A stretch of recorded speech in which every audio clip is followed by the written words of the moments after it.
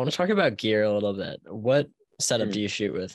So I shoot with a Sony A6400, and then I have the Tamron 150 to 500. But fun little story. So I was shooting. I was on Lake Erie. The lake is like covered in ice, and there's like a little thinner piece of ice, and on top of it there's a coot like standing on top of it eating a fish.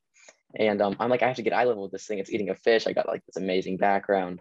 So I go to get eye level, and the ice from right under my camera breaks. So the camera falls in the water, and like everything up to my wrist was in the water.